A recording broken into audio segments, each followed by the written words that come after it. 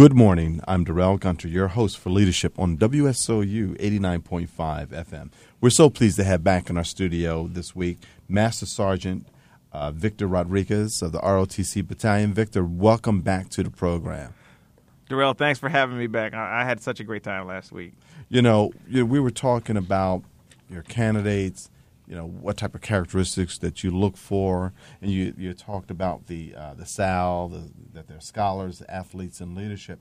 I'd like to explore your leadership style. What is your leadership style? That's a good question. Obviously, I've got the benefit of 20 years of experience leading soldiers, but I'd kind of consider myself to be kind of eclectic, a little bit of everything.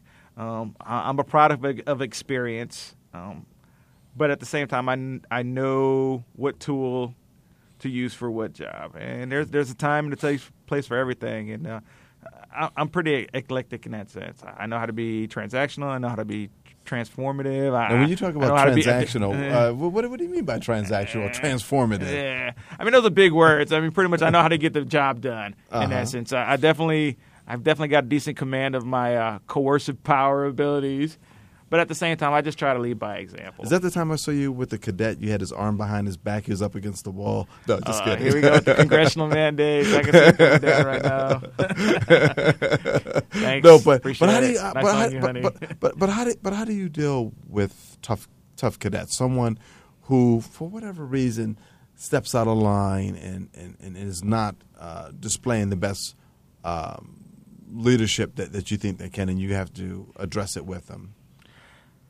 I try not to get too loud unless it's a safety situation. Yeah, if the guy's about to hurt himself or another cadet, I try to just facilitate what they're doing. For the most part, it's all about thinking about the consequences of their action. And if they could just think ahead a couple steps, most of the time they can figure it out themselves. You know, outside of the work that they do, you know, within the program that you have, does the ROTC participate in any type of community services or community involvement here in South Orange? We do a lot of things. We do book readings like during Christmas, or we work in the elementary schools in that regard. I think every Tuesday, every last Tuesday of every month, we go to St. Joseph's in and we do the soup kitchen there.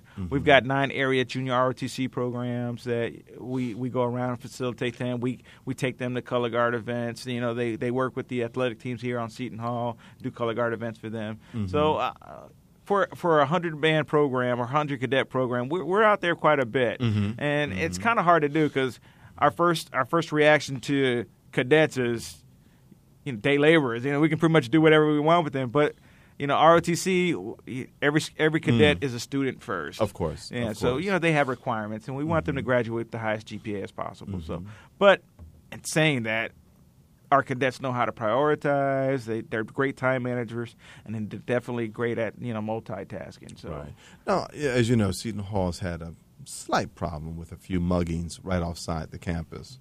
Has anyone asked ROTC to help out with any patrolling or anything? Or is that outside of your purview? Yeah, it's a little bit outside our purview. Our cadets are they don't have any kind of medical insurance or anything like that. So, you know, there's a lot of litigation that can run with that. So, so if they're outside of training or becoming lieutenants, then we definitely have to reconsider things. So we can do courtesy patrols. And we definitely encourage our cadets to go out there and advise their peers how to be smart about getting from point A to point B. South Orange is definitely not the most lit place on the planet. So that is a problem. I know President Esteban, he spoke with me about that at our recent University Advisory Council meeting, where he's really encouraging residents to have more lighting. And I saw a blurb in the news record where the village president was asking for residents to really use more outdoor lighting. I mean, the ambiance of the gas lights are nice. Yes, but, exactly. But it does create a particular hazard because the people who are up to no good can hide. Exactly. I know one of those places that ROTC has really changed, and we've worked with the Essex County Sheriff Department, the Essex County Sheriff Department at South Mountain. Just our presence there and our activity. That's at the South Mountain Reservation? Right, just up South Orange Avenue. You'll see it there by the top apartment complex. I guess it was a hotbed of activity, loot activity, a lot of drug transactions happening there. Really? Yeah. Wow. And we train there typically on every Friday, and that kind of leads into sometimes it'll lead into the early weekend activity. But with our presence there and our training and our constant communicating with the public that's there, we've helped significantly drop that population. So when you do your training there, how do you get there? Do they have to run up that hill? You're exactly right. Yeah. It's about 2.5 miles walk there and a 2.5 mile walk back. So it's definitely part of our physical training. Right. Yeah, you can't lead where you can't go, pretty much. So we're all about running and walking. Right. Yeah. Very nice. Very nice. And if you had to, in your opinion, how does one prepare themselves to be a great leader?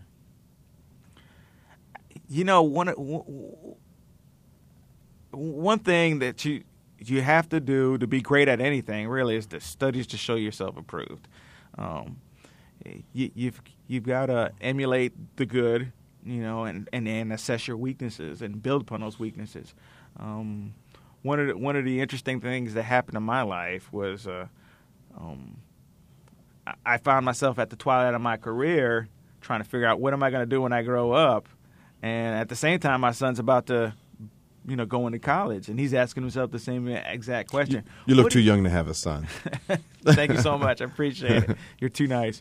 But we're both asking ourselves that same question. What are you going to do when you grow up? So part of that was, assessing my strengths and, assessing my weaknesses and figuring out a pliable plan that's going to help me, accomplish my goals. And, we had a little talk about his strengths and weaknesses, too, and he subsequently got accepted to the University of Michigan. He's in Congratulations. Engineering program. Go Blue. Oh, wow. Yeah. All right. Yeah. That's awesome. I don't know how you got that, but, it's definitely his grandfather's genes, not mine. I get to skip the generation. But like I said, if you want to be a great leader, you got to start with the book work. You got to know yourself and just work from there. And do you see being a leader as being a servant? There are a lot of good attributes and a lot of good arguments about being a servant leader, somebody that's there to serve.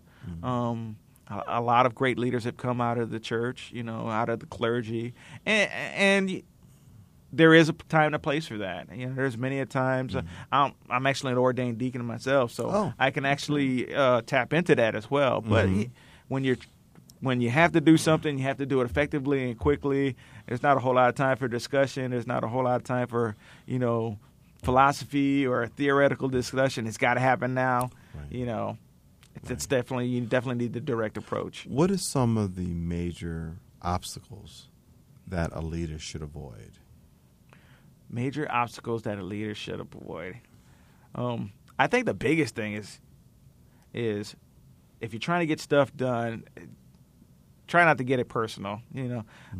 It's all about the objective. It's all about the mission. It's all about executing things efficiently. Right. And there's a time and a place for everything. And getting too personal with people, people that you're trying to work with.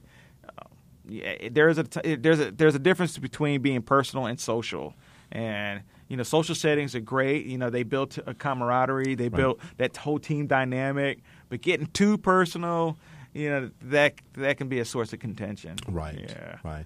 It's one thing that during President Obama's State of the Union address, he talked about how, irregardless of what soldiers in a particular regiment might have in regards to their politics or whatever it might be, when it comes down to getting the mission done, that is the key objective. Yeah, I know. I think he was referring to that actual Navy SEAL team that went in and took out Osama bin Laden. He was talking about the guy behind them having their back, and that's all that really matters. The person to your left and your person to to your right, and that's historically proven. The Spartans were big advocates of the shield bearer to your left or right, and that phalanx, that tight formation. Right. And there's no other way to develop that camaraderie than through shared hardship. And the Spartans, they lived through it, everything together, and that's critical with leaders in the military today.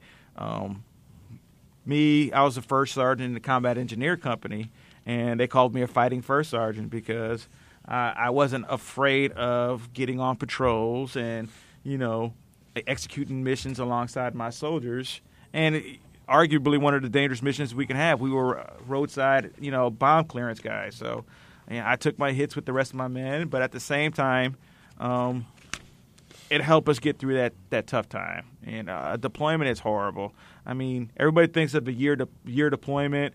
It's actually really the hardest parts are not that first 2 months that you're in or the first 2 months that you're out, because you got that kind of honeymoon period in the initial stage where everybody's kind of learning the ropes and they're very attentive.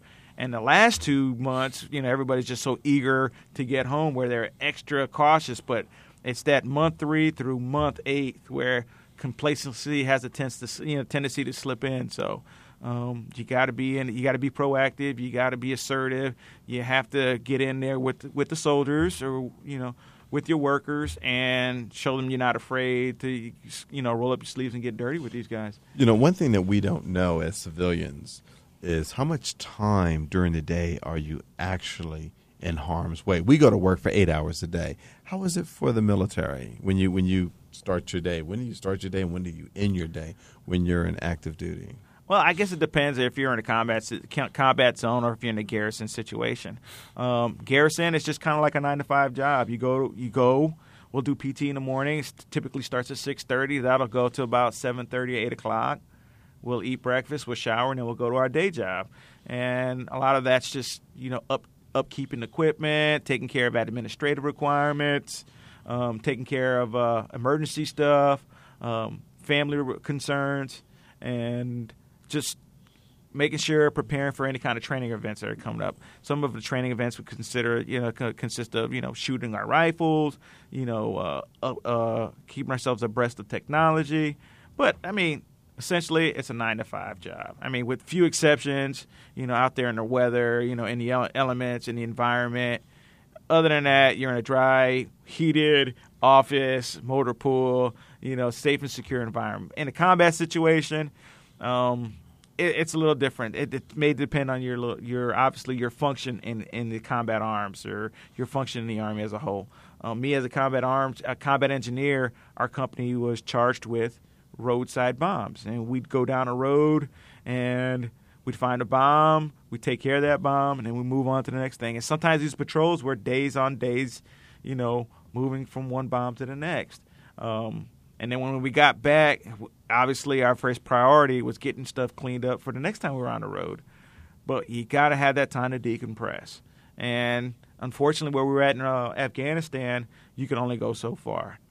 There was always the threat of rockets coming in. There was always the threat of suicide bombers.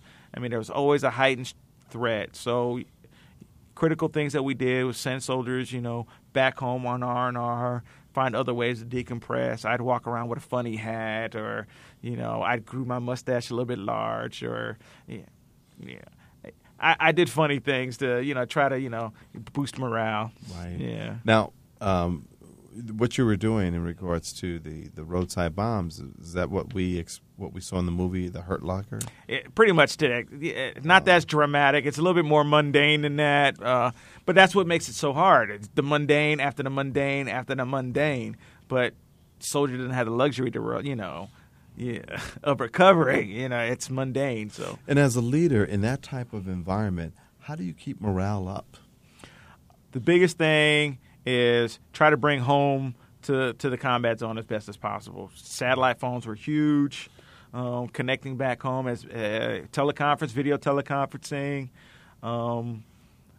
We did a lot of barbecues. I would cook for the soldiers. And then, like I said, realizing that things could always be worse. You make good barbecue? I don't make good barbecue, but in Afghanistan, everything's good. Yeah, that's true. Anyway, I try. I really do. But I mean, we were even on the road at Christmas morning. It was snowing, it was miserable. The wind chill was like minus 32, and we were up there doing what we had to do. But I didn't get the luxury of opening up a Christmas present. But it paid dividends in other places. I mean, my soldiers were obviously safe. They were secure. They all made it home off the road that day, and we were all happier, because we were a tighter family. We were a family away from a family, so that's what Christmas is really truly about. It's being with family. Right. What is your favorite book on leadership? There's a lot of books, and it depends what you're really looking for. Well, what's your favorite? My favorite. It's a pretty simple book. It's by a writer named Frank Pachetta. It's very practical. It's not theoretical, and it's called "Don't Fire Them, Fire Them Up." And it's got a lot of anecdotes. Not like Mitch Romney. He likes to fire people. Yeah, exactly. Uh-oh.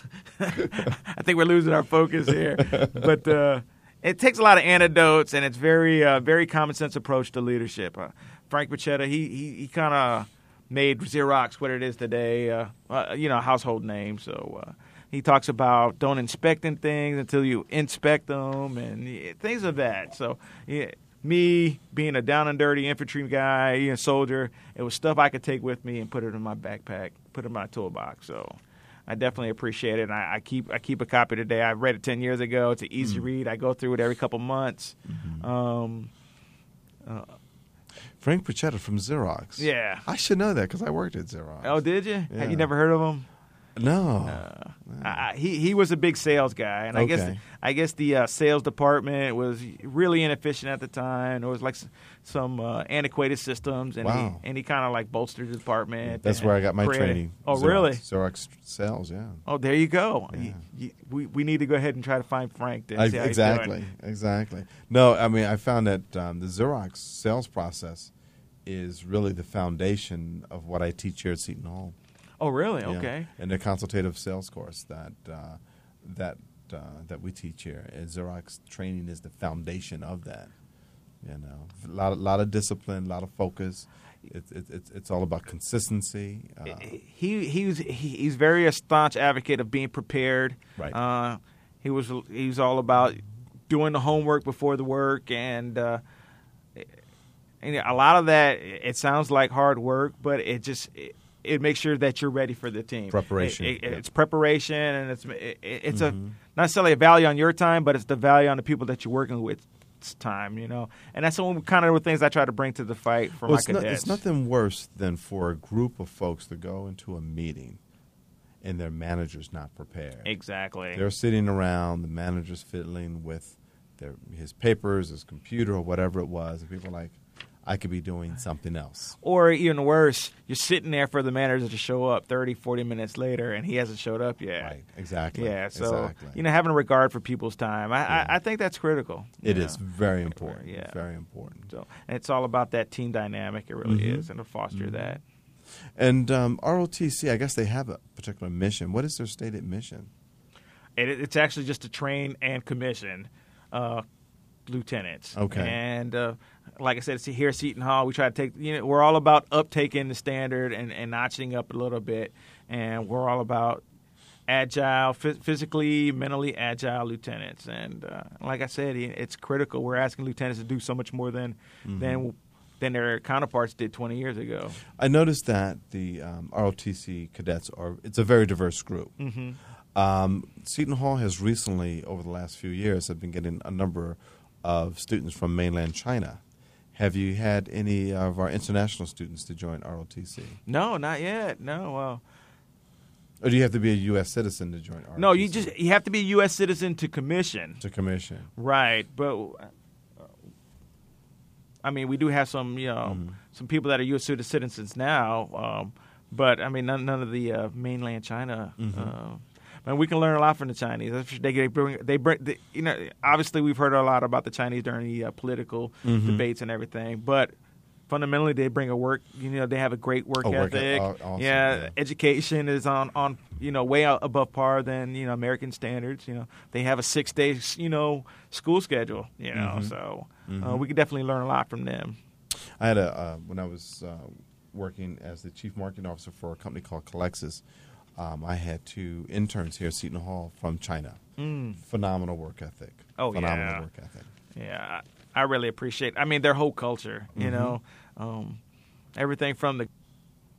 Speaking about the Great Wall, have you seen the Great Wall? No, I haven't had the luxury yet. It's definitely on my bucket list. I want to see the Forbidden City, the Great Wall, and then eventually, hopefully, get to see the old Shaolin Temple.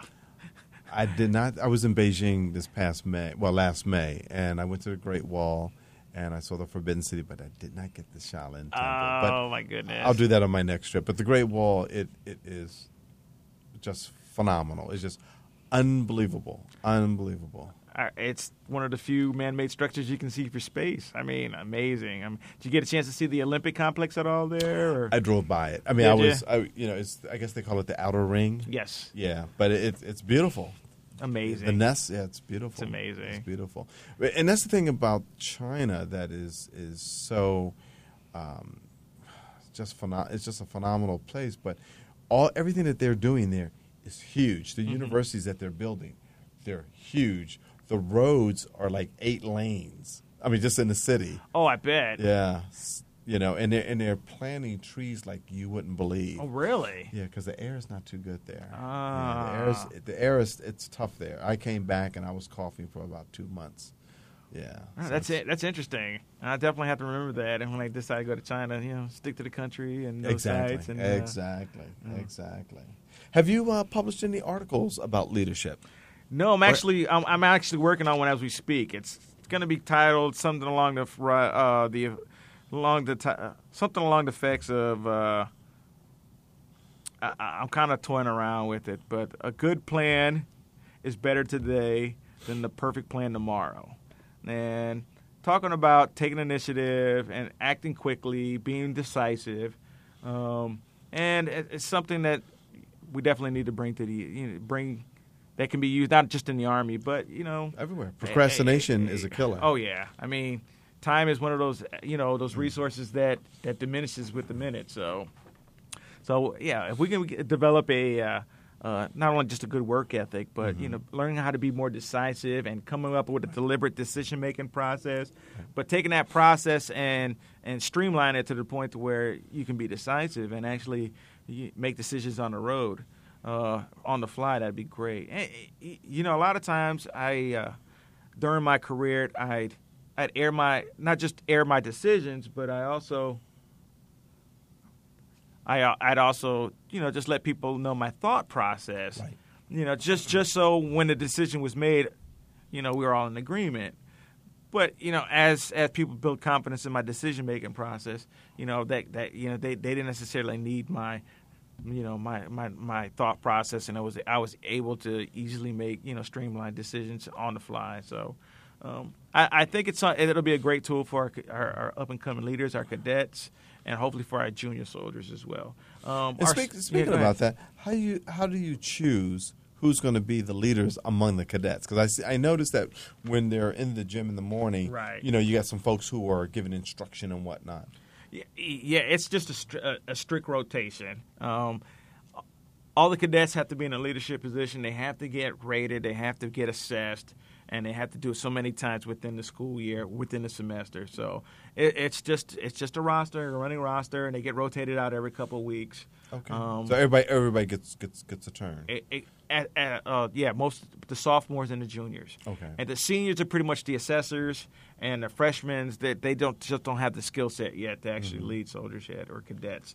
So they'll get their chance, the next coming year. And I noticed that when they have the rifles, I guess it has a light to track how accurate they are when they're shooting. Just passive infrared, yeah.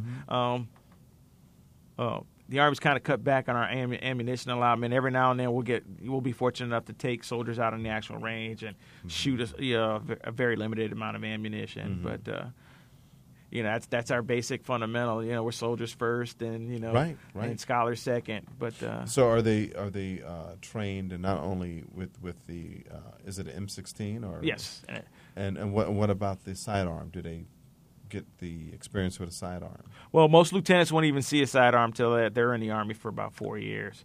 So there's not a whole lot of – it's more novelty than anything else. Okay. So they won't see an actual sidearm. It actually took me about 10, 15 years before I was actually issued a sidearm. Really? Right. And, now, with the war in Iraq So with the war in Iraq, you were saying that every officer gets a sidearm? For the most part, most of the combat arms units, an officer will have a sidearm and an actual rifle. Mm-hmm. Sidearms we use are the 9mm Berettas. We used to have the old M1911s. Okay. And it's a pretty durable weapon, and then it's obviously been proven itself, so it's a good weapon to have. Beretta's pretty sweet, though. Berettas are sweet, and hopefully we'll get to the point where we all got Glocks. I'd love a Glock. I think the 6 hours better. 6 hours good. It's all about smooth action. That's right. But when it comes to the military, it's all about durability. Dragging it through the mud and the sand and still firing. That's right. It's all about, it's a very practical weapon. That's right. Right. And do your cadets keep in touch with you after they're commissioned? I'm kind of new, so I'm definitely in touch. I'm not the Facebook kind of guy, but I do get the occasional visit once they finish from training, or I'll get the occasional email. But soldiers and former leaders, I definitely have a lifelong network. That camaraderie will definitely last you a lifetime. So what specific programs do you want to champion here at Seton Hall for ROTC, or is it just you just carry out what the duties are, or are you looking to enhance it with any new type of programs? Not a whole lot. I mean, we're very regimented in what we do. We definitely want to boost our name recognition. We definitely want to appeal to a different, a broader demographic. We're talking about actually rappelling from the Prudential Center during, some of the basketball games. Yeah. On the outside or inside? On the inside. Really? Yeah. How do you do that? It's not known yet. We're still in the planning stages, but that'd be pretty cool. It'd be a different way to deliver the game ball. So we're actually talking about doing that. Right. But for the most part, ROTC is very, very regimented. Our cadet command actually delivers our programs of instruction, and we can tailor it to suit the student and suit the academic environment. But for the most part, they have to meet all these gates before they actually go into the regular Army. So that is awesome. Yeah. That is awesome. What closing thoughts would you like to leave with our audience about why, if they have a son or a daughter who are going to come to Seton Hall, why they should consider the ROTC program? I think the biggest thing is if we just take out of the equation that there's a global war on terrorism, I think the biggest thing is marketability. An ROTC graduate or, put up next to his contemporary Seton Hall graduate is more of a practical decision maker, resource. He knows how to manage resources and people, and he a multitasker. So you'll definitely get more bang for your buck out of an ROTC cadet as opposed to just a regular graduate. So it's kind of an accreditation. It really is. We have 10 seconds for a quick quote. Any favorite quote on leadership that you'd like to share with our audience? Oh, for sure. I love Rosalind Carter's, a leader takes people where they want to go. A great leader takes people where they don't necessarily want to go, but ought to be. And that kind of just, that's my wife right there. I'm a good leader, and I'm definitely in a place I don't want to be all the time. And she got me there, so thank you, honey. That's excellent. That's excellent. Well, Master Sergeant Rodriguez, I want to thank you for coming on the program the last 2 weeks. I've learned a lot about the program, and I know it's in great hands under your leadership. Well, if you ever have any questions or any inputs, definitely swing by and pay us a visit. We'll certainly do that. Well, ladies and gentlemen, we're here with Master Sergeant Victor Rodriguez of the ROTC Battalion here at Seton Hall University of the United States Army. And this is Darrell Gunter. I am your host for Leadership on WSOU 89.5 FM and streaming on the net at WSOU.net. Remember, leadership begins with you. Have a great weekend.